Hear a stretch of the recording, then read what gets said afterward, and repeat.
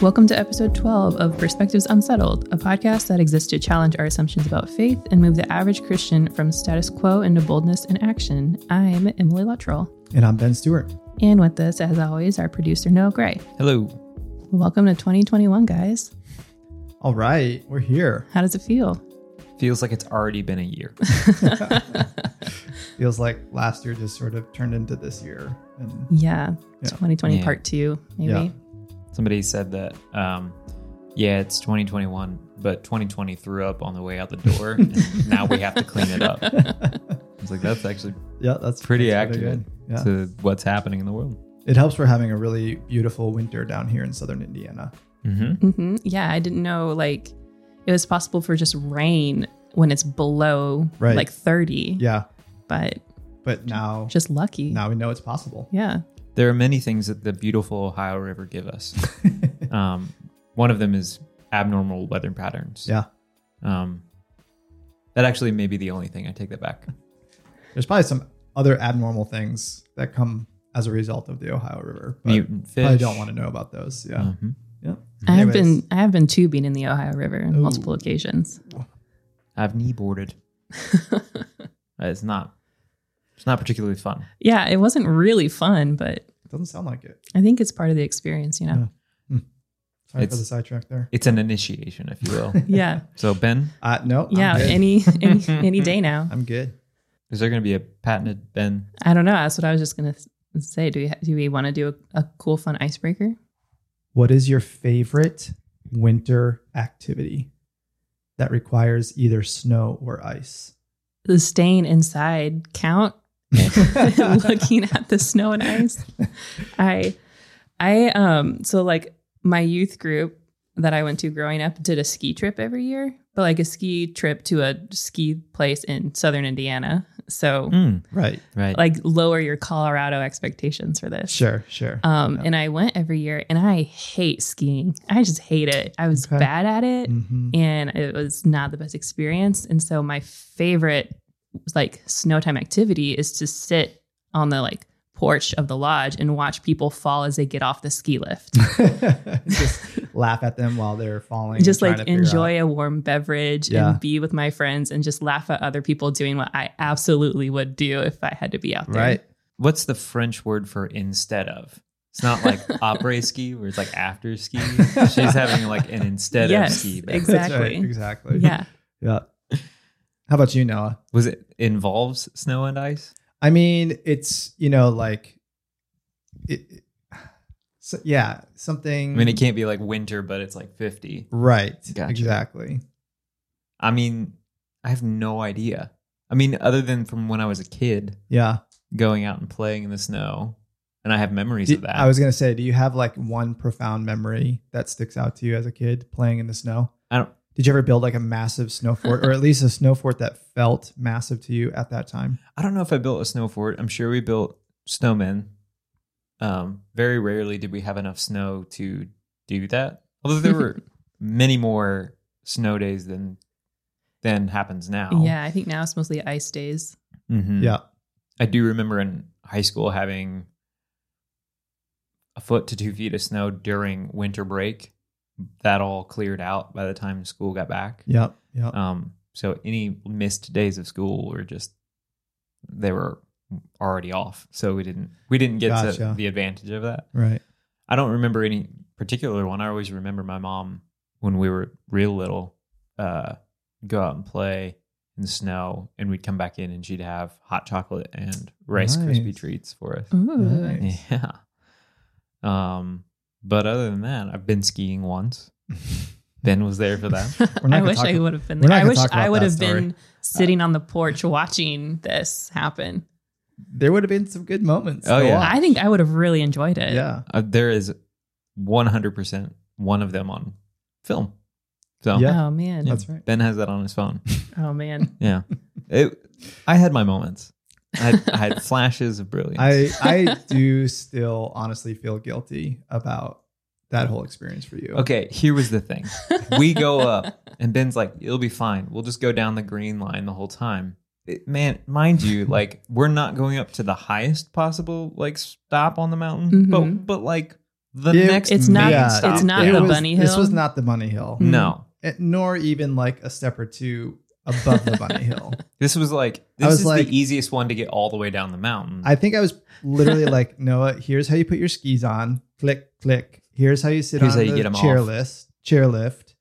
And then the chairlift happened to take us pretty much to the top of a Colorado mountain. Yeah, it felt like about 5 minutes in the chairlift. Probably wasn't, but yeah, I was nervous. And then they were like, "Oh, you're doing great." "Oh, no, you're not." And then after I made my way to like a warming house, Ben was like, "All right, I'm going to go do some stuff." And then they came back and he was like, "All right, let's go do some bunny hills." And then we did bunny hills for like 45 minutes. And I was like, why didn't... Yeah, because you got it right away. Because somebody was explaining it to me. Right. And it wasn't steep. Yeah. So should have started there. Yeah. Yeah. I'm not like the little kids that you grew up that grew up That's right. under your care that could just strap on skis and be like, "Woo, I'm fine." Exactly. Yeah. So sorry, Noah, going on public record here, apologizing. I accept your apology. Thank I still had a great time. I'm glad to hear that. Yeah. Will we go skiing again at some point, Noah? Oh yeah. So my girlfriend now is like very excited to go skiing with me because she grew up going on ski vacations. But I think it's for the same reason that like, you know, you had such a great time watching me try and ski, is that she can't wait to like watch me fall. Yeah. And then like have to stand around me while I try and suffer as I get back up. I think it'll be better next time. Yeah. But, again, I would love to be there sitting inside watching from a window.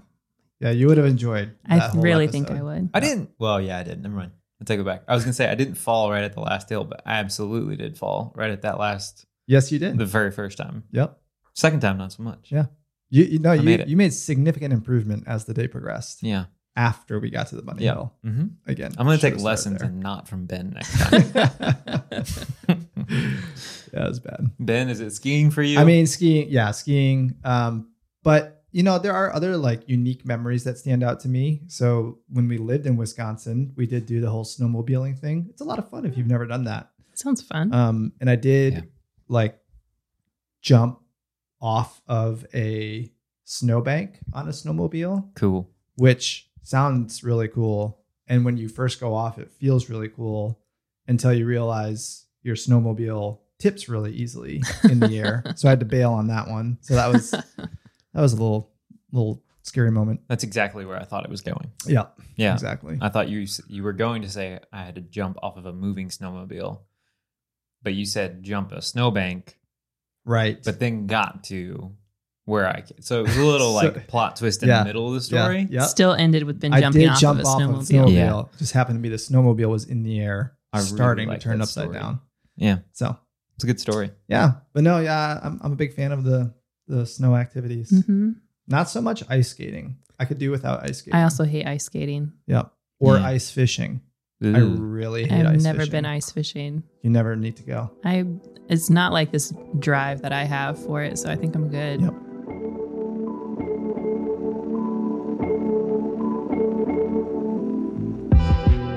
When it comes to global missions in today's world, there's a lot to discuss.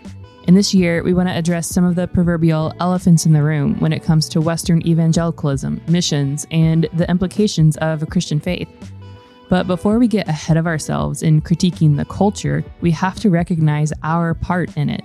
We have to examine not just where we are currently, but also where we've been, and where we've been complicit in some of the harmful thought patterns that we want to discuss. So today, we're talking about Uncharted's history, not to try to atone for things we've done, and not to make scapegoats out of the people or the decisions that were made before the three of us were ever on staff or involved. If we want to move forward and change and adapt, we need to understand the context we're in. That includes our past. We can't pretend like the way we think now has been the way we've always thought as individuals and as an organization. So, what were the intentions behind starting Uncharted, and how does that compare to what we do now? How have our programs and missiology evolved? What have we done wrong? And what do we want to move toward in the future? So as we get started in these kinds of conversations, I think it's important for us to have context about Uncharted specifically as an organization and talking about where we've been, where we started, and the things that we've changed and learned along the way from our failures, from our successes, and to have this understanding of our history so that we can move into the future and new changes and new programs and new ideas with context and with a better understanding and wisdom of where we've started. So I remember when Uncharted was started because I was attending a church that launched Uncharted. But I had pretty much no connection to it, really. I wasn't involved until late in high school after I think pretty much all of my friends had at some point gone on a trip with Uncharted or was sponsoring somebody. I was kind of a late adapter with that. And none of us really were here on staff. It's like I was a child, so obviously I was not. And if you were a child, I was a child. Yeah. Ben, you were in Minnesota, probably somewhere. So what was the passion that launched Uncharted? Why was it created in the first place? Yeah. So the short story of it is it was really brought together by, as you referenced, Emily, a couple of churches in particular in the southern Indiana. We're recording this in a city of Evansville, Indiana. And there were two churches in particular who had a desire to engage globally in what God was doing around the world, but primarily, or I would even say exclusively, in people groups and places that are considered unreached.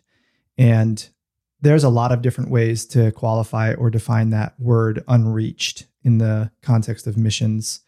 I would say the most basic or simple term is a people group where there's 3% or less of some sort of Christ following presence, whether those are expats like international workers or even more so like national believers.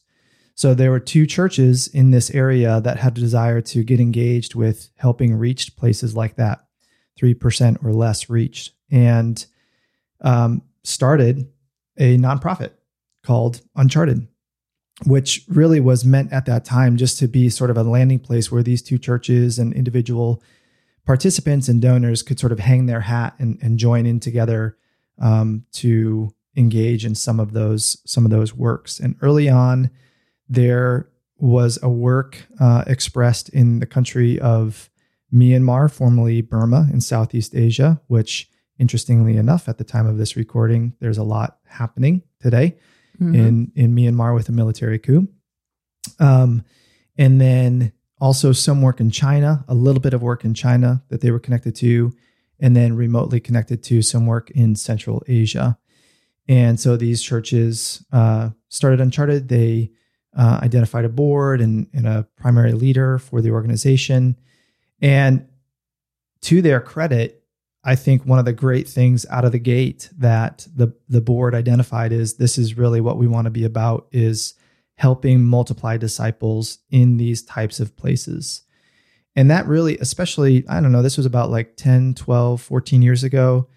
That was not as popular as it is today. I mean, the popular expression of global mission was going to places that were way more accessible, places that were a bit easier to get to, certainly easier to do ministry in. And so to the credit of those churches and those initial leaders, those founding leaders of Uncharted, they really did want to live up to the name, that idea of uncharted territory. So it's really cool that was the DNA from the beginning. Now, fast forward a few years, I'll say in short, there were some pretty significant road bumps along the way in those first few years that led to some vision drift. And so there was a pretty pivotal moment in the life of Uncharted about 5 years in where the board had to step back and really evaluate, where do we go from here? Do we want to keep moving forward, or do we want to just shut this thing down? So there really was a sort of a Kairos moment, as they say. And obviously the board didn't feel like the time was come to shut it down. And they moved ahead, and that's how I got connected to it. And so even though Uncharted has been formally an organization for about 12 years now, I would say it's really within the last 4 years that there's been what has felt like a hard reset and restart to the organization. So in many ways, we feel like a 4-year-old organization, even though formally we've been around longer than that. So that's just some of the brief history of how it started. Happy to share more just about some of the work that Uncharted has been a part of, continues to be a part of, has stopped being a part of, but that's how it kind of birthed. Yeah. As I was preparing for this podcast, I was trying to actually list out all of the different programs that Uncharted has run or managed or supported, been a part of in these different communities. And just in Myanmar, which is, the most developed of our communities, I guess I would say we've been there the longest. It's where it's really what started Uncharted. And it's where most people have the most personal connection to. Just in Myanmar, when Uncharted started, it was really hand in hand with the child sponsorship program, because our connection to the country was a network of leaders who ran children's ministries. So there's child sponsorship, which included a lot of short-term trips. There's a Bible college that we help support, the Thelo Center, which is for women who are survivors of human trafficking. There's church planners, there's a microfinancing system, and then there was the Loom House, which is a fair trade store that sells blankets and other stuff that the workers in Myanmar make here in the States that goes back to pay them fair wages. And that's just in Myanmar. And I actually don't even know all the things that we've been a part of in Central Asia. Our work and presence in Central Asia has a lot of history as well. And a lot of it, some of the nuanced details of it, I don't even fully grasp. But my understanding is a long time ago, I believe even before Uncharted was formally started, we had a presence through the expression of a school for children in a particular country in Central Asia, ran that school for several years. Through that, got connected to a partner organization, and we merged schools at that time. So Uncharted relinquished at that time, this was probably about, again, maybe 8 to 10 years ago, we relinquished direct oversight, if you will, of programs on the ground in Central Asia, and really just said, through this other partner organization, that's how we'll maintain our presence. So through financial support, through resources, through short-term trips, we partnered with this other organization and maintained a presence in this part of Central Asia. For a while, there was a lot of community-based projects that were happening around the country in this particular part of Central Asia. Everything from educational systems, clean water initiatives, medical support, economic initiatives that would help with job creation. I mean, it was a huge, massive undertaking over there. And over the last several of years, there's been I would say a refocusing there as well. So yeah, similar to Myanmar, the work over there was very extensive. The big difference was we were really just a partner, sort of from a distance, participating through a partnership. So looking at all these programs that we've had a part in either creating or running or managing, most of this stuff we don't actively do anymore. We've gone through a really long process of pruning things, of spinning programs out into their own, of handing them to different people to manage. And there's a lot of reasons for all of that, and all of them were difficult decisions. And some of them we'll be talking about more in later episodes, specifically the child sponsorship program and our relationship with that and how that can be done well. But it's really difficult to cut these kinds of programs, especially when they're good things. You can't look at a center for women who have been victims of human trafficking that gives them a safe place to live and helps get them a new start in a career and think maybe that's not something we want to support. But just because something is a really good thing doesn't mean that it can be done in a really good way by the same people who do a bunch of other stuff too. Right. Yeah. I mean, I'm glad that in further episodes, we'll come back and unpack some of these a bit more. But if I had to boil it down to like, what are a couple of reasons why we did prune the things that we did, primarily in Myanmar, but even in Central Asia, I would say one is organizational health. And when I say organizational health, certainly I mean Uncharted, but I also mean even just like the ministries themselves that we're cutting. It's not fair to us, but even more so, it's not fair to a ministry like the Thelo Center, where we have one organization, in this case, Uncharted, trying to be experts in 4, 5, 6 different, not just ministries, but almost like completely different fields. Mm-hmm. It's really hard and takes a lot of energy to run a fair trade program and ministry in the way that it really should be, in a way that's healthy, in a way that's most effective, in a way that is true to the heart of why fair trade is meant to happen in the first place. It takes so much energy and thought and care and sensitivity to invest in a center that is all about the restoration of victims of trafficking. And the list goes on. Microfinancing, that's no joke. Like, you shouldn't just sort of like casually get into how to do microfinancing. And so really it was an admission on our part, like, we can't do all of this, and we're not doing any of it really well. And so for the sake of those, for the sake of those other ministries and programs, we want to see them become the best that they can be. And so what's really neat is, in the case of the Thelo Center, the Center for Victims of Trafficking, they were able to get to a point. I mean, we put a plan in place over the span of a couple of years where they became completely self-sustainable and independent. And that's huge. I mean, for any globally focused ministry, that's one of the ultimate goals, is to, in essence, work yourself out of a job. So some of the pruning looked like that. It's hard. Like you said, like, who doesn't want to be part of helping restore victims of trafficking? But what a beautiful thing to say that ministry, that program, that center exists today without a direct dependency upon us. Mm-hmm. That's awesome. It's a lot like conversations that we have around work, our individual work on a daily basis for Uncharted, but really for any organization that you might work for.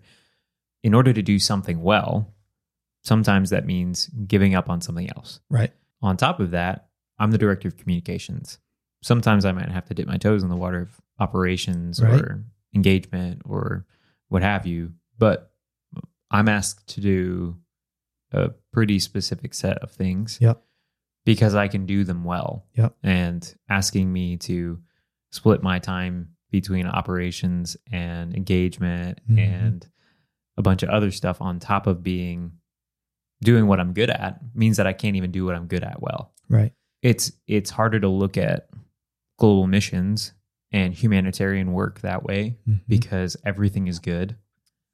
Everything can be great. Everything can fall under our banner if you really want to put it there. But how effective will we be if we can be hyper-focused in on something that we're really, really good at and we know how to do well, and let somebody else take the reins on the other parts? That's right. And that was really the shift that took place about, again, 3 to 4 years ago, where we said all these other things are really, really good, but we can't give them the attention that they deserve. Coupled with the fact that, 10, 12 years ago, when Uncharted was initially birthed, it was the sole primary vision and heartbeat was, how can we help multiply and catalyze discipleship movements in places that are really unreached? So that's what we went after, at the expense of other things, which were really hard to let go of. But then also opening up new opportunities that have been really exciting to pursue. One of the other things that has changed a lot with Uncharted's focus is maybe a de-emphasis on short-term trips. I know, growing up hearing about Uncharted, that's kind of the only thing I thought it was, other than a child sponsorship program in like a short-term trip factory. In a sense, my first experience with Uncharted was through a short-term trip to a community where we don't go anymore. I went to China with Uncharted. And then didn't do anything with Uncharted until I started working here. Yeah. Not that it was a bad experience. And short-term trips, again, are a topic we have actually already talked about in a podcast episode with Sarah Borns, who is one of our board members and like a total expert in planning and managing and thinking about short-term trips. But especially became clear this past year when we couldn't do any trips like that, but a hyper focus on something like a short-term trip turns Uncharted into a travel agency and like an experience factory and not a missions organization anymore. Yeah, I think that as is pretty common in any ministry, whether it's locally focused or globally focused, it's initially driven by good intent. You know, I mean, that's why people start things is they see a need, they see a problem, they want to fix it. And out of a place of genuine good intent, they go after, how do we fix this? How do we go after this? And I don't want to minimize how important that is. You need people with that drive, with that passion.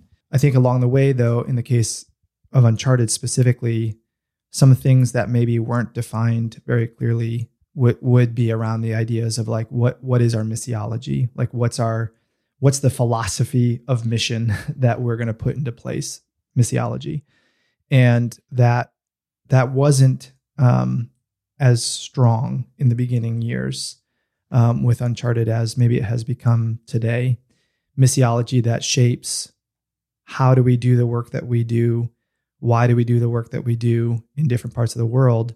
But missiology that also shapes what place and what importance do things like short-term trips have in our organization. And so I would say as our missiology has matured, as our missiology has become more important to us as an organization, that has directly impacted why we do short-term trips or why we don't do short-term trips as much. So it's shifted dramatically, Uncharted, from going from this, I like how you said, like that short-term trip factory or that experience factory, really to this position of we're only going to do that if it directly supports this movement and this vision and this focus on discipleship multiplication in these parts of the world where God has called us to work. So yeah, that's been one of the biggest shifts of Uncharted, especially for people who knew us, 6-7 years ago. And the pandemic has sort of accelerated and elevated the need to find other experiences to engage people with. That's right. It has placed a high emphasis on the fact that, well, short-term missions may not always be possible. Yeah. Clearly they haven't been in the last year. They may not be for the next year, potentially. And who knows what the next outbreak may be. Yeah. We faced Ebola before, we faced swine flu before, but they were much more localized. Yeah. And we don't know the face of human toll that, in a pandemic can take.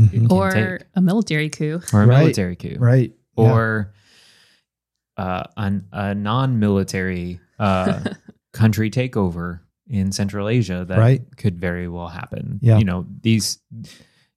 If we limit ourselves to trips being the only expression that Uncharted offers, we severely limit the engagement potential that we have. It was really important for us a couple of years ago to identify as an organization what we are not. And one of the things that we said we are not is we are not a short-term sending agency or ministry. That doesn't mean we don't value short-term trips. It doesn't mean that we don't see a place and a role that they can play, but that's not our primary thing. And exactly to your point, Noah, I think that freed me up at least. And I think it freed us up as a team to say, okay, in quote unquote normal conditions, short-term trips are a really great way to accomplish X, Y, or Z. But under abnormal conditions, when we don't have the luxury and the freedom to do short-term trips, we still want to accomplish X, Y, and Z. We just have to find different ways of doing them. And I think that was very freeing for us as a team to say, we don't have to apologize for, not having short-term trip opportunities. We don't have to feel bad about it. We don't have to feel like, oh my goodness, we're missing the mark as an organization because we can't do this. Actually, in some ways, 2020, we saw more direct fruit and impact with what we are focused on in terms of our global mission than we have in years prior. So that says a lot about how there's been a shift of or a refinement of our focus and vision. All right. Are you guys ready to talk about our mistakes? How much time do we have? Always. Wait, what? Let's start with Noah. Here's my list. I came. Oh, wait, not like staff. I came mistakes. with a spreadsheet. Oh, okay. Yeah. It's filtered by name first, by topic second. Right. Obviously, Uncharted is not run by perfect people the whole time. And even with the best of intentions, we screw up sometimes. And there are a lot of pitfalls, specifically with nonprofits and missions organizations, that are really hard to avoid. And there are things that we definitely have brought into our organization. And I'm glad we're able to recognize them, first of all, and not hold ourselves above our own critique. But they're hard to talk about sometimes, especially when you're the ones doing it.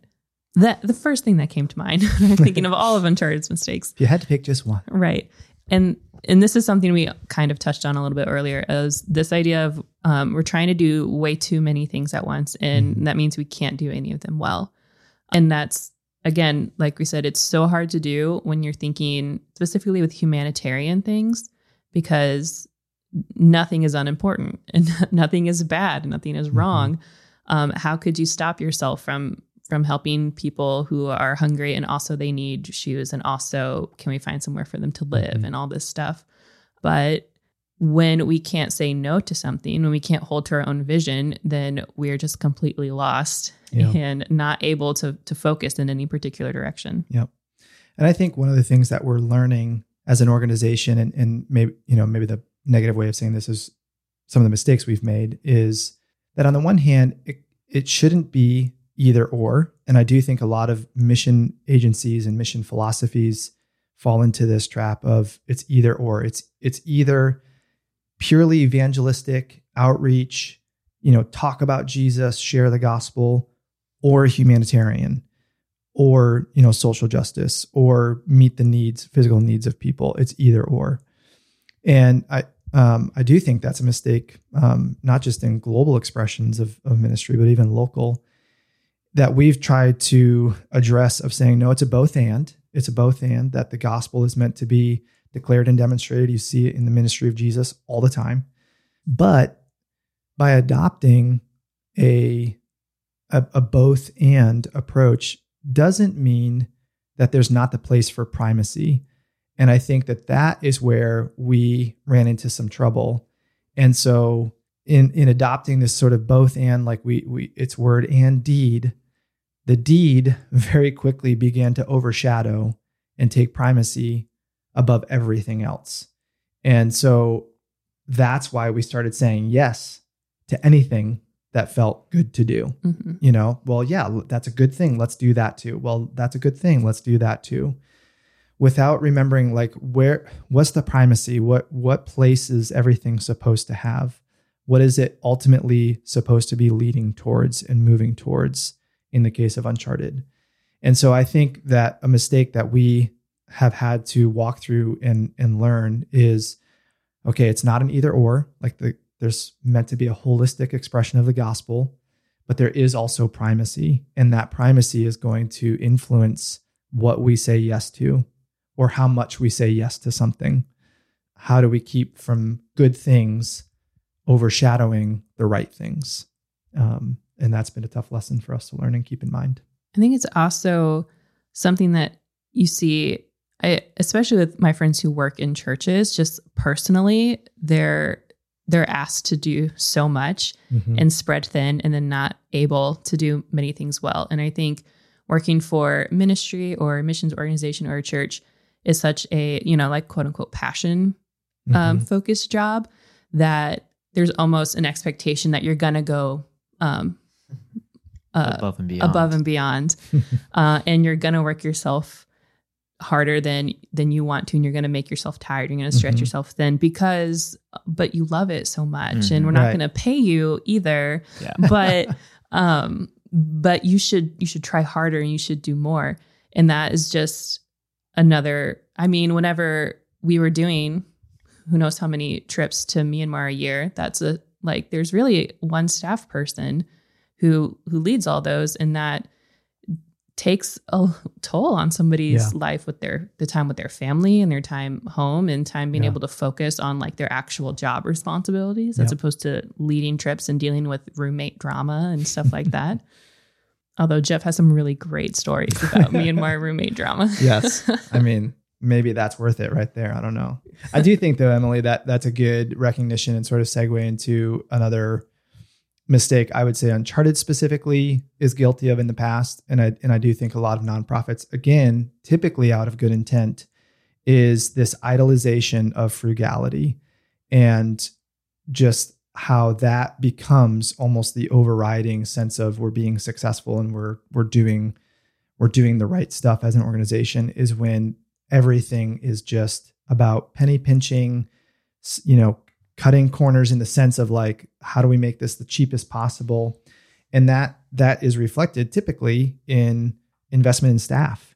And this is something that like I think I can say as the executive director, like we've made some good progress in, but still need to make more progress in.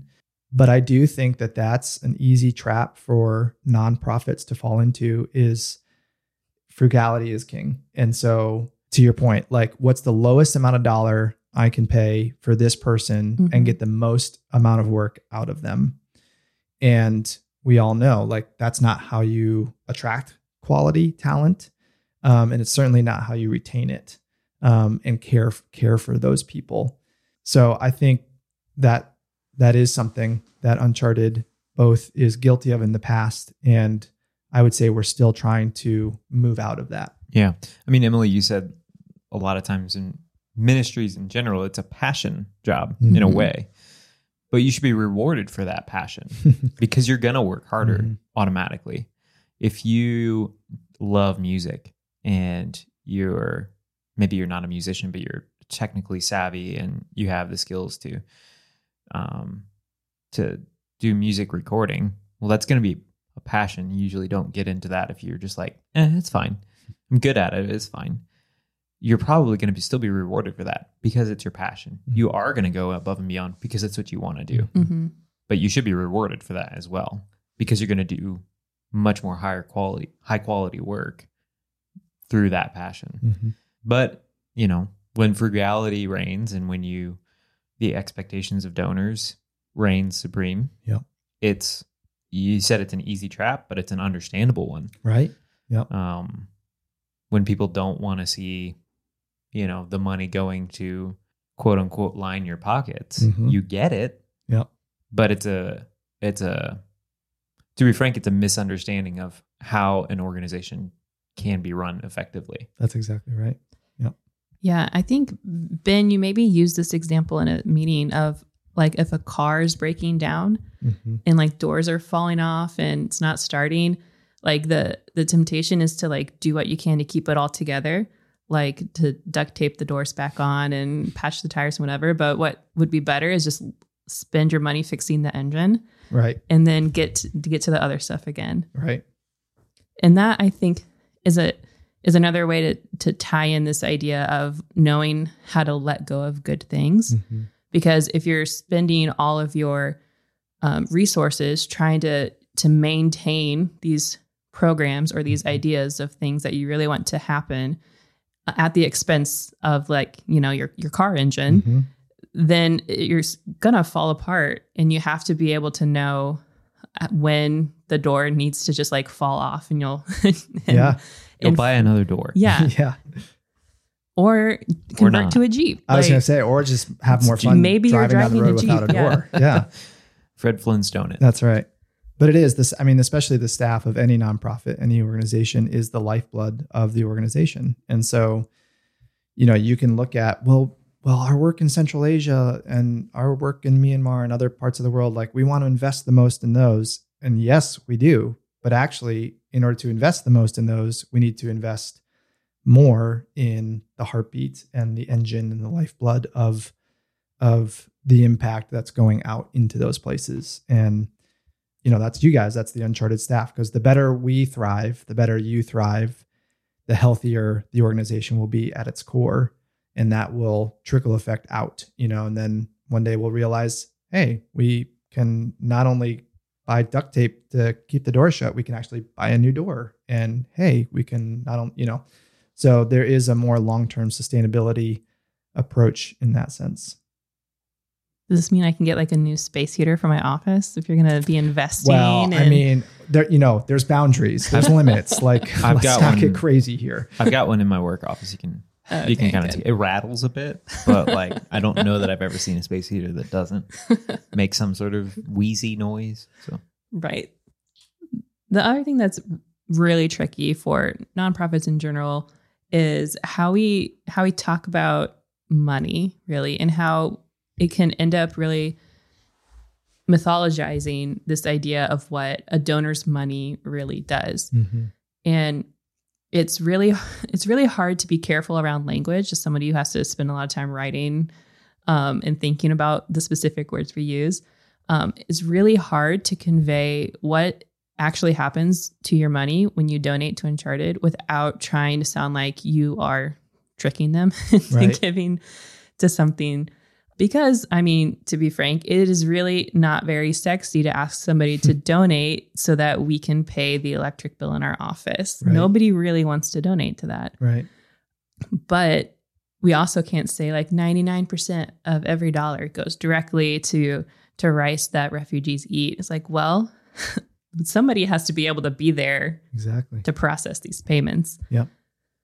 No, that's exactly right. And I think that's where, again, a lot of times, I've had multiple conversations with board members from other nonprofits, and those board members have more of like a business background, and they'll come to me and be like, am I missing something? Like, why are nonprofits not run like a business? I mean, I get that they're not supposed to make a profit, but like, how come they're not being run like a business?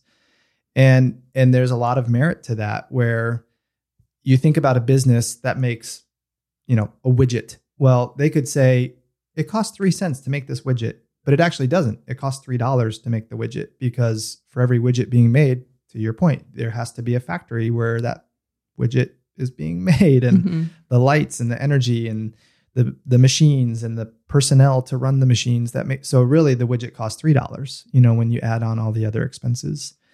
And it's the same reality with a nonprofit, where yes, like, all the work, all the energy, all the resources, all the passion, of course, 110% of that is what's going out the doors to our friends around the world. But for that bag of rice to be purchased by our staff in Central Asia and then delivered to the refugee camp where these impoverished families are living, that provides them a month and a half worth of food, who's wiring the money that was donated over to Central Asia, and who's the one telling the story about the impact of that bag of rice on that family. And we've got to have subscriptions to the payment platforms and to the websites platforms in order to receive the funds in the first place. Yep. So that speaks to your myth that, it's actually a disservice to the donor to say 99% of your donation is going directly to X, Y, or Z. Mm-hmm. That means you're probably doing a pretty crappy job, actually, of actually supporting that person. Right. And it also completely cuts us out of any aspect of like, well, we are ministry workers ourselves. Yeah. And just because, we're not somebody who's living overseas, and we're not knocking on doors, and we're not inviting people to house churches, doesn't mean we're not also part of the mission. Yep.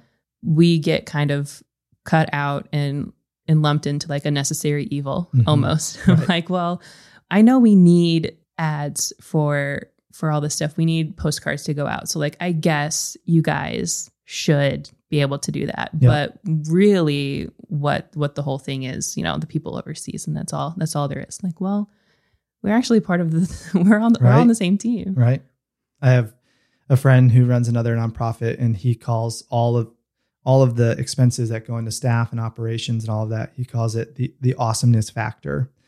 And so when he's talking to donors, he's like, I want you to invest in the awesomeness factor, because these are the things that it takes for us to be an amazing, awesome ministry. And it just, even little simple things like that help reframe for donors. Like, what am I investing in? It's not, reframing it from the electricity bill to operational expenses. That's right. Yeah. I mean, it's a little corny, but I think that's a good idea. Yeah. Obviously, everybody loves talking about money and cutting programs and making hard decisions. So yeah, everybody loves talking about favorite that. topic. So why are we doing this to ourselves? Why do we spend this time? We're masochists. Potentially. But I think for where we want to go with Uncharted, but more specifically with this podcast in this upcoming year, we just want to be willing to jump headfirst into a lot of the topics that either don't get talked about, frankly, or are weird and uncomfortable to talk about.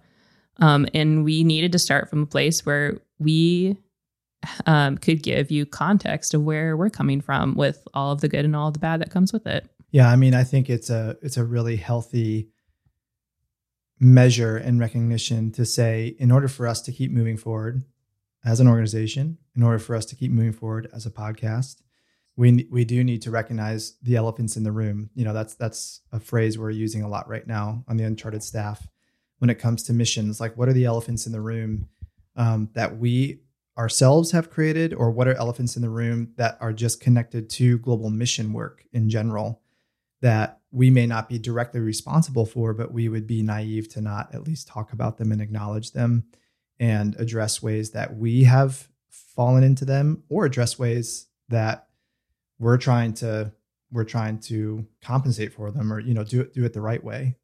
So today, I think is great just to sort of lay that foundation and whet people's appetite of like, okay, we want to acknowledge that any mistakes that we're talking about moving forward in this podcast are ones that we ourselves have made, or at least we're cognizant of, and we hope to do it the right way. Yeah. So some of the things we're looking at talking about include such, spicy topics as orphan ministries and poverty, and what does it mean to do something like that well, and what does it mean to do something like that poorly, and what kind of consequences come from that. We want to talk about looking at post-Christian cultures and the belief of universalism, or a lack of belief in hell, and how that affects missions in those places, but also missions coming from a growingly post-Christian culture themselves. We don't want to just like talk about something weird or outrageous or attention getting for the sake of talking about it, or for the sake of making someone mad, or in trying to prove a point to ourselves. Ben, you mentioned this the other day when we were talking about the podcast, but really missions in general, but also issues like this, they go both ways. It's not just us reaching out to people or us teaching ourselves something about what's happening out there, over there, so that we can go help them better and we can understand what we need to do better. But a lot of these things are not unique to the Western American Christian mindset. A post-Christian culture is already in Europe, in Serbia, and they have as much to teach us about this topic as we can learn. Yeah, I mean, I think if there's one thing I hope about this podcast that could be said about this podcast in months and years to come, I would hope that people would be able to recognize how it did serve as that two-way conduit.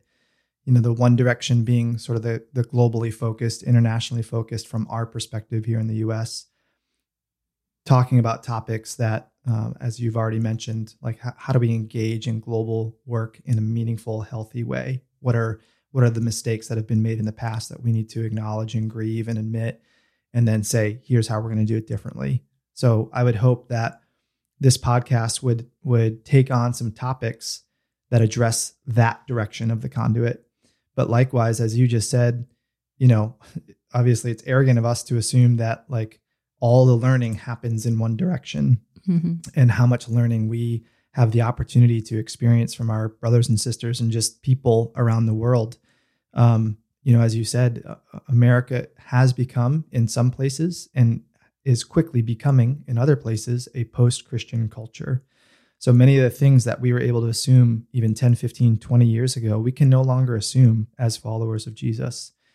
And yet our brothers and sisters around the world, they're living it, like they've been living in this for years. So what is it that we can learn from them?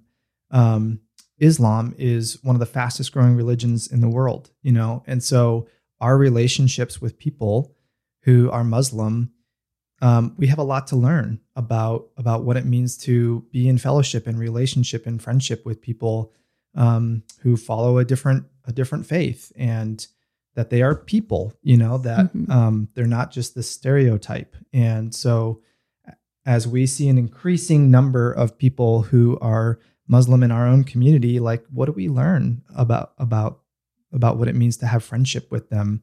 So anyways, I'm excited how this podcast can serve as a conduit for both ways.